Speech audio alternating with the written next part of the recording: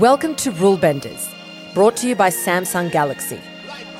I'm Alexis Fernandez, and in this podcast, I meet the mavericks, the innovators, the rule benders who are defying conventions, shaking up the status quo, and redefining what's possible.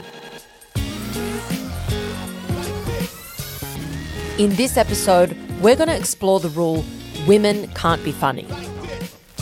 And there's also this thing of, like, if you can't fit in with the boys, then, like, you kind of didn't want to do comedy. Like, you know, you kind of had to learn to make those same jokes and learn to, like, be part of the boys' club. Otherwise, like, you weren't accepted, and it was really hard for you to, like, rise the ranks or just go to gigs or even get gigs in the first place. The war between the sexes is certainly nothing new. And perhaps nowhere have the battle lines been more starkly drawn than in the world of entertainment. What wows and thrills us hasn't always been as important as who is doing the thrilling. And for comedians, it's long been perceived that unless you're a man, you may as well just give it up before the punchline. Thankfully, the rule that women can't be funny is fading away. But it's left a mark on the stand-up circuit that's a tougher stain to remove. The sad state of affairs is that comedy is a boys' club, and women and non-binary funny people are not welcomed in some spaces. Luckily, things are changing, and that's largely because of women like my guest today, who is killing it, one gag at a time. Okay, so today I'm talking with Nina Oyama, a stand-up comedian, and we're going to be talking about bending the rule, women can't be funny. Hey Nina, how's it going? Hello, how are you? Yeah, good. I'm excited about this chat. This is going to be awesome. Me too. Oh, sorry. Am I supposed to say stuff there? No, that's fine. Oh my God, I've stuffed up already. Women, they can't be funny. They can't be smart. They can't respond to questions. How do we do it? How have we made it this far? We just stand there and laugh. Okay, so have you ever thought, like, did you ever carry the belief that women weren't funny or that men were funnier than women? Ooh, I reckon I did. I think unconsciously. I mean, I mustn't have believed it because then I would never have gotten on the stage. But I do think unconsciously I had a bias. Like, I was a total misogynist. Yeah. I think my thing was all women are not funny except for me, who is hilarious like a man. Like, I think that when I was a teenager, that was definitely my mindset. But now I don't believe that at all. No. If anything, I think women are funnier. I love that. So you started out trying out stand-up comedy pretty young. What kind of teenager were you to get on stage and have a crack at it? Because I think it takes like a pretty unique personality to do something like that. Yeah, so I started stand-up when I was 17 years old. Like, that was the first time I did my very first open mic. And I think I was a really, like, attention-seeking teenager, but I was also really depressed. I mean, like, all teenagers are depressed, but I was like, I'm depressed and I don't know, I'm so depressed that I want to get on stage and, like, have people listen to me. Like, that's pretty fascinating that you would, like, it's quite impressive that A, you're 17, B, you're depressed, and then your kind of response to that is get me on a stage. I love that. Like, it's really unique, I feel. Yeah, well, I think that when you're 17 or when you're a teenager generally, like, for me personally, the way I see it is, like, I just felt no one was listening to me. I felt like I didn't really belong anywhere. Like, my parents wouldn't listen, my teachers wouldn't listen, like, my friends wouldn't listen. And so I was like, you know what, I'm going to get on stage and I'll have a microphone and 30 people have to listen to me. Like, it was like this, you know, this reaction to not being heard, I think, as a child. Like, get on a stage and listen to me talk. Yeah. Yeah. I think that's awesome. And because, like, for me, when I was growing up, I don't remember that many women doing stand-up comedy. I don't know if you do, but for you, what were the comedians that you were a fan of growing up? Was it women or men or both? No, so I'm the same. Like, I remember there wasn't a whole bunch of women doing stand-up at the time. And, like, the comedy that I was consuming as a child was definitely, like, very male-orientated. Like, I mostly listened to comedians like Patrice O'Neill and, like, Louis C.K. and a lot of people that have been, like, retroactively cancelled because of their, like, attitudes towards women or the way they treated women. But when I was 17, like, you could type in stand-up comedy into YouTube and there were, like, 7 videos. Or maybe not 7, but it felt like there were very few videos. Yeah. And maybe, like, of all those videos, there were like 2 or 3 that were women. It's not like we have Netflix now where you can go and there's so many comedy specials and there's so many women. It was like you go onto YouTube and there's like a wasteland. Like there's nothing. So going back to your early gigs, were there many other women when you started out that were starting at the same time as you? There weren't a lot of women my age. I was definitely the youngest girl at any gig. And more often than not, I was the only woman on the lineup. So it was pretty rare to have more than one lady on a mixed comedy bill. Do you think that was a good thing being the only female at the time at least, or did you prefer it when there was another woman in that lineup? I got really stressed out when there were 2 women on the lineup though, because I think when you're the only woman on a lineup, like it's really bad because firstly, like if you're a woman in comedy, like in an all-male lineup, everyone in the audience assumes that you're going to be bad. And so there is this kind of already pre-existing like prejudice when you get out on stage. But if you push past that and you are successful and do really funny jokes, then the audience is like, oh, like she's not bad for a woman, which at the time, like, which now I'm like, that's a horrible negative thing to think, but at the time you're like, I'll take it, you know, it's a compliment. Yeah, at the time like, hey, as long as you liked me, that's all.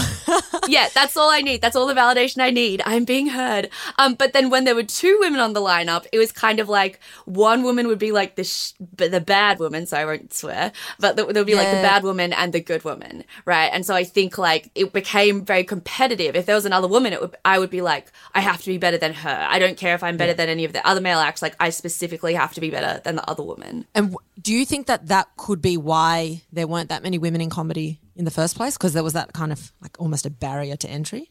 Yes and no. I think that like the scene when I was coming up was very different. Like it was a very masculine, misogynistic scene. Like obviously because the comedy we're consuming had all these like jokes about women, and then also the way that like male comedians would approach like young women was kind of toxic. Like there was a lot of, you know, they would always like hit on you. Or I remember when I turned 18, it kind of felt like there was this countdown timer on my head until when people were like legally allowed to try and sleep with me. And that was, at the time I was like, I'm so powerful. Like all these 40-year-old men want to have sex with me. And now I'm like, oh, I totally misread that situation. Like this was them kind of preying on, like for lack of a better word, like they, you know, did have the power in that situation. And I was a teenager. And you were a teenager and it's kind of, I mean, I'd like to think it's changed, but it's just creepy and wrong. But I think, when you're just so young in that industry and you are one of the only females, it probably does feel like that. And there's also this thing of like, if you can't fit in with the boys, then like you kind of didn't want to do comedy. Like, you know, if you kind of had to learn to make those same jokes and learn to like be part of the boys club. Otherwise, like you weren't accepted and it was really hard for you to like rise the ranks or just go to gigs or even get gigs in the first place. So what would you say were some of the like main experiences for you that you personally faced as a woman starting out, like good and bad? I think I was lucky in some ways that I got to start young because like if there's a young woman on the scene and you're the only like teenage girl on the scene, people know who you are very quickly because they're like, oh, there's this teenage girl and she tells jokes and she's good or she, you know, made it to the next round of this comedy competition, and there was like a lot of awareness of me, which I think helped me stand out by being one of the few women. And the flip side of that is that I think like I did experience a little bit of predatory behavior as all women have in every industry. Yeah. And maybe like wasn't super equipped to deal with that at such a young age. But I think on top of that, like because of the men that I hung around and the comedy that I was consuming was inherently misogynist, I think I had like internalized misogyny and I was like, I'm not like the other girls. Like I was like, I can drink beers. And do you feel like that was more so a thing when you're younger, or do you think that's prevalent? Always. I think it's something that's still prevalent in me now, which I'm trying. I have kind of recognized it definitely in like the last 5 years when basically like I was in comedy from like Sydney comedy, doing gigs like every single night from ages 17 till 21. And then I was 21, I went to university in a regional town and kind of stepped away from the Sydney scene for a little bit. And when I came back in 2016, there were a lot more women. And so there wasn't this like desire to be like the only woman in the group. You know, it was more about like fostering other female friendships with other female comedians. So, okay. So you left at 21. You left. Why did you leave? To study? What were you studying? I was studying theatre at Charles Sturt University in Bathurst. And did you like that? Did you miss comedy? What were you? I think I just felt very young and very unprepared for the industry. So when I was 19, I actually started writing for TV. That was my very first writer's room. And again, like, I think it was me and one other girl. And it felt like we were always being talked over in this writer's room.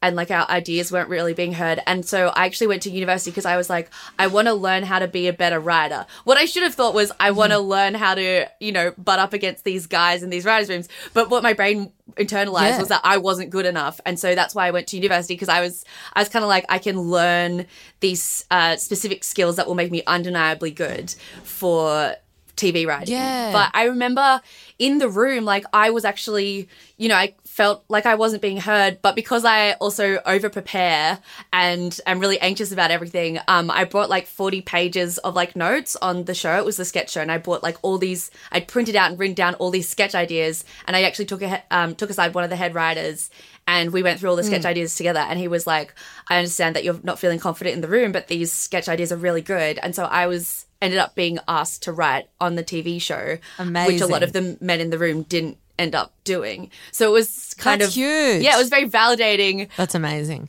Yeah. Okay, so you left for uni and then you came back and you re-entered and you said that it was different. So what was it like to re-enter the comedy scene after being those like a couple of years away? What do you think was the main few things that had changed for you?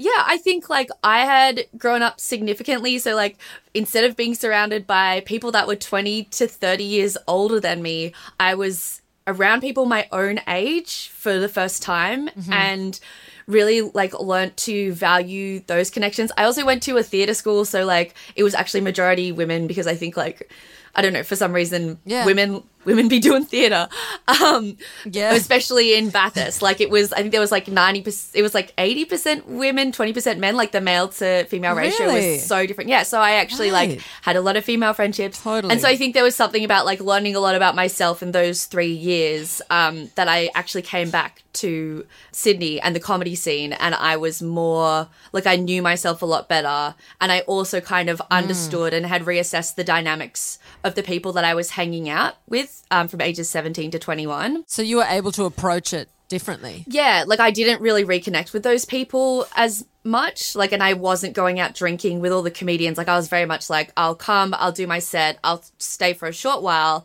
and then I'll go home. But when I was coming up, when I was like 17, I started off as a ukulele comedian, which is fine. No judgment to people that currently do music comedy or ukulele, like good on you.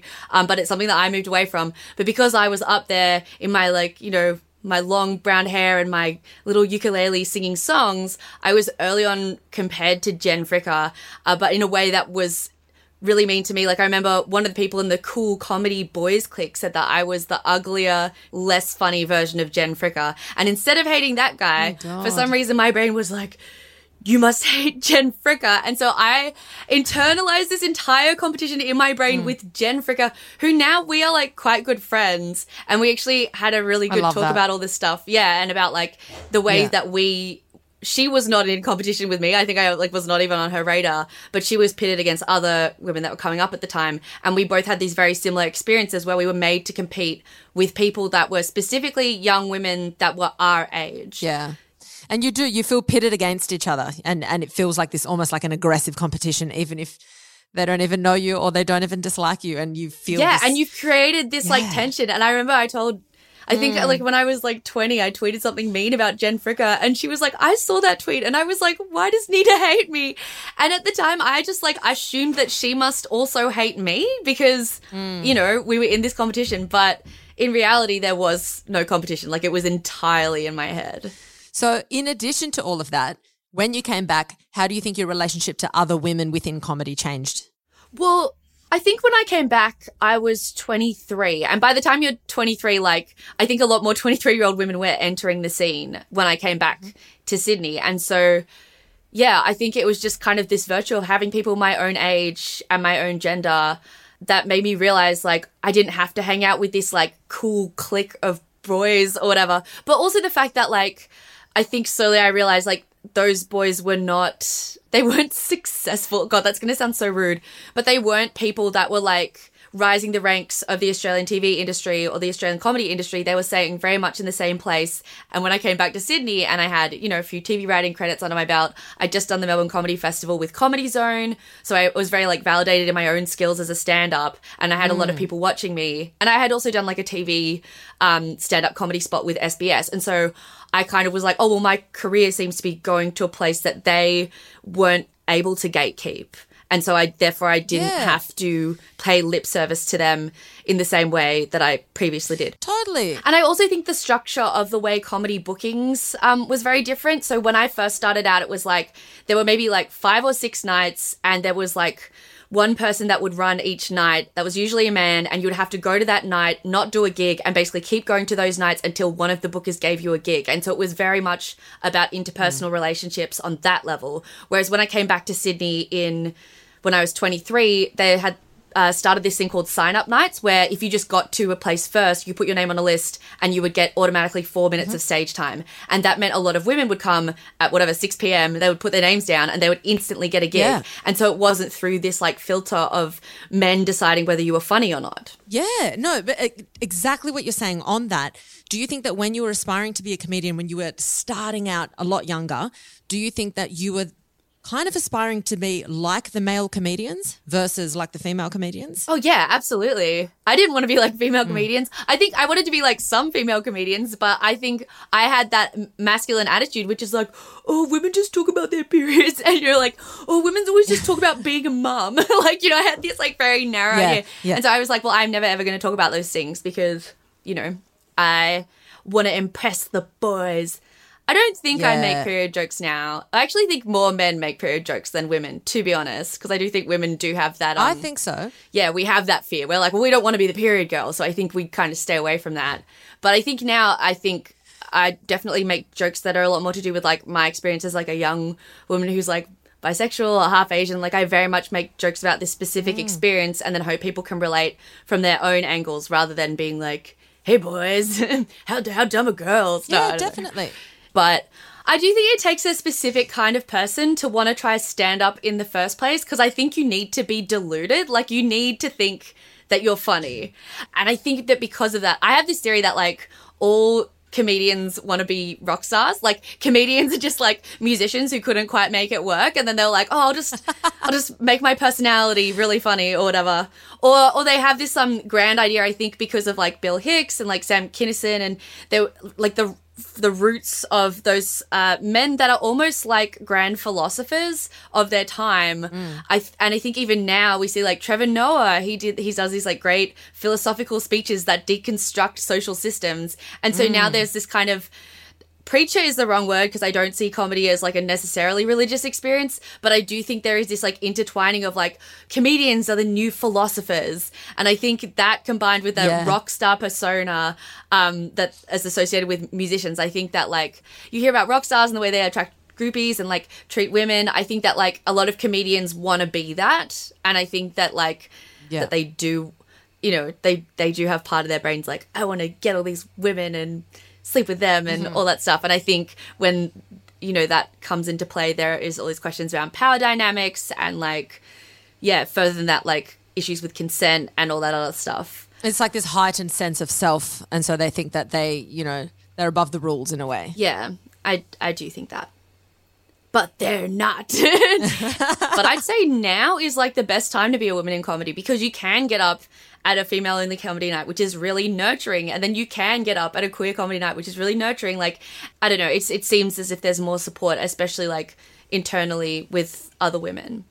I hope that's the case. That's what I feel personally, but I'm also in a different position, which is like I've done TV work and I, you know, have done the comedy festival scene and done Just for Laughs. And so my status is like a lot higher than if I were to be a 17-year-old starting out now. But from what I can see is it's changed a lot. And I hope that that's true. And there's more women. There's at least that we can see. There's more female comedians. Yeah. You know, even on the Just for Laughs, when you said there's so many more, still not as many as men. But I think, you know, compared to when I was a child growing up, there's definitely more. Yeah. Also because of how social media works, it's so much easier for an audience member like myself to find female comedians that really resonate with me. And I follow so many, and I, even on TikTok and whatever. And it's just crazy how the industry has evolved for them to be able to just like reach their whole platform just from their home. Yeah. Yeah, I think so too. And I think it's overall very positive. It is, yeah. So what's the scene like now in Australia? I think it's much better. I think Australia speaking, I can't really speak to Australia specifically. I know Melbourne, they really value parity. And so there's a few nights where they're really stoic about having like 50% women and non-binary and 50% men. In Sydney, I've kind of noticed a weird bubble effect where we have a lot of female non-binary only comedy nights. We have a lot of queer comedy nights, which tend to be filled with women and like queer males. And then we then have like other open mics that are majority men. Do you think that's a good thing?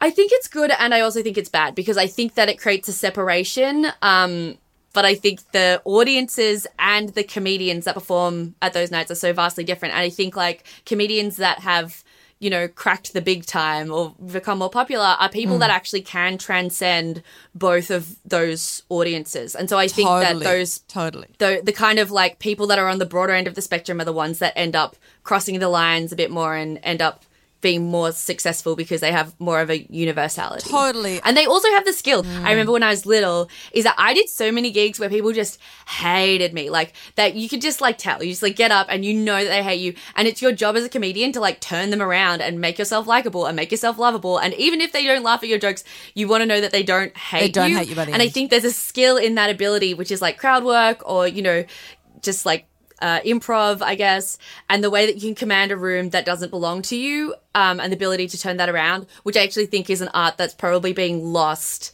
if you strictly just do the one kind of night, whether you are an incel or like a queer person or a woman or a non-binary person. Like I think that, that art is being lost because people don't want to step out of their bubbles. Definitely. Do you think that men in comedy could be doing more to make the scene more equal and welcoming for women?